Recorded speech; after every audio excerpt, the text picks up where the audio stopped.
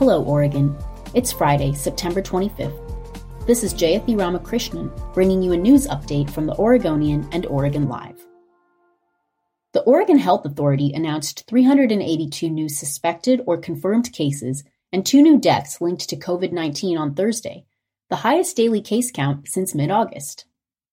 The growth in cases continues an alarming trend that began Tuesday, when Oregon saw a marked increase in case counts, positivity rates, and hospitalizations. The agency acknowledged the uptick, saying the count was a reminder of the importance of staying 6 feet apart from each other, wearing a face covering when 6 feet of physical distance cannot be maintained, and limiting the size of gatherings.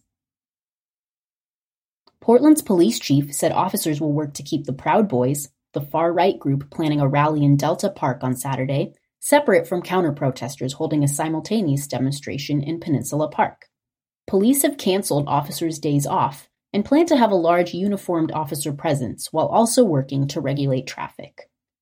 Despite the city denying the Proud Boys a permit to hold their gathering at the North Portland City Park, the group has said it intends to demonstrate there anyway. Oregon says it's ready to begin paying a special class of unemployment benefits to workers who have lost their jobs or had their hours substantially reduced by the wildfires that erupted across the state this month. Disaster unemployment assistance benefits are available only to wildfire victims who don't qualify for other classes of jobless benefits, including unemployment insurance and new programs Congress established in March to offset the impacts of the pandemic. The Oregon Employment Department indicated this week that this is probably a small number of people.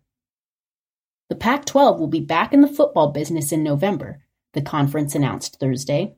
Pac-12 teams will play a 7-game, conference-only regular season, followed by a conference championship game on December 18th at the home stadium of the divisional champion with the best record. No fans will be permitted. The decision caps a tumultuous last 6 weeks as the conference twisted and turned while trying to respond to the coronavirus pandemic.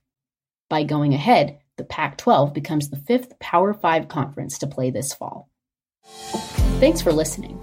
For more news, pick up a copy of The Oregonian or visit OregonLive.com.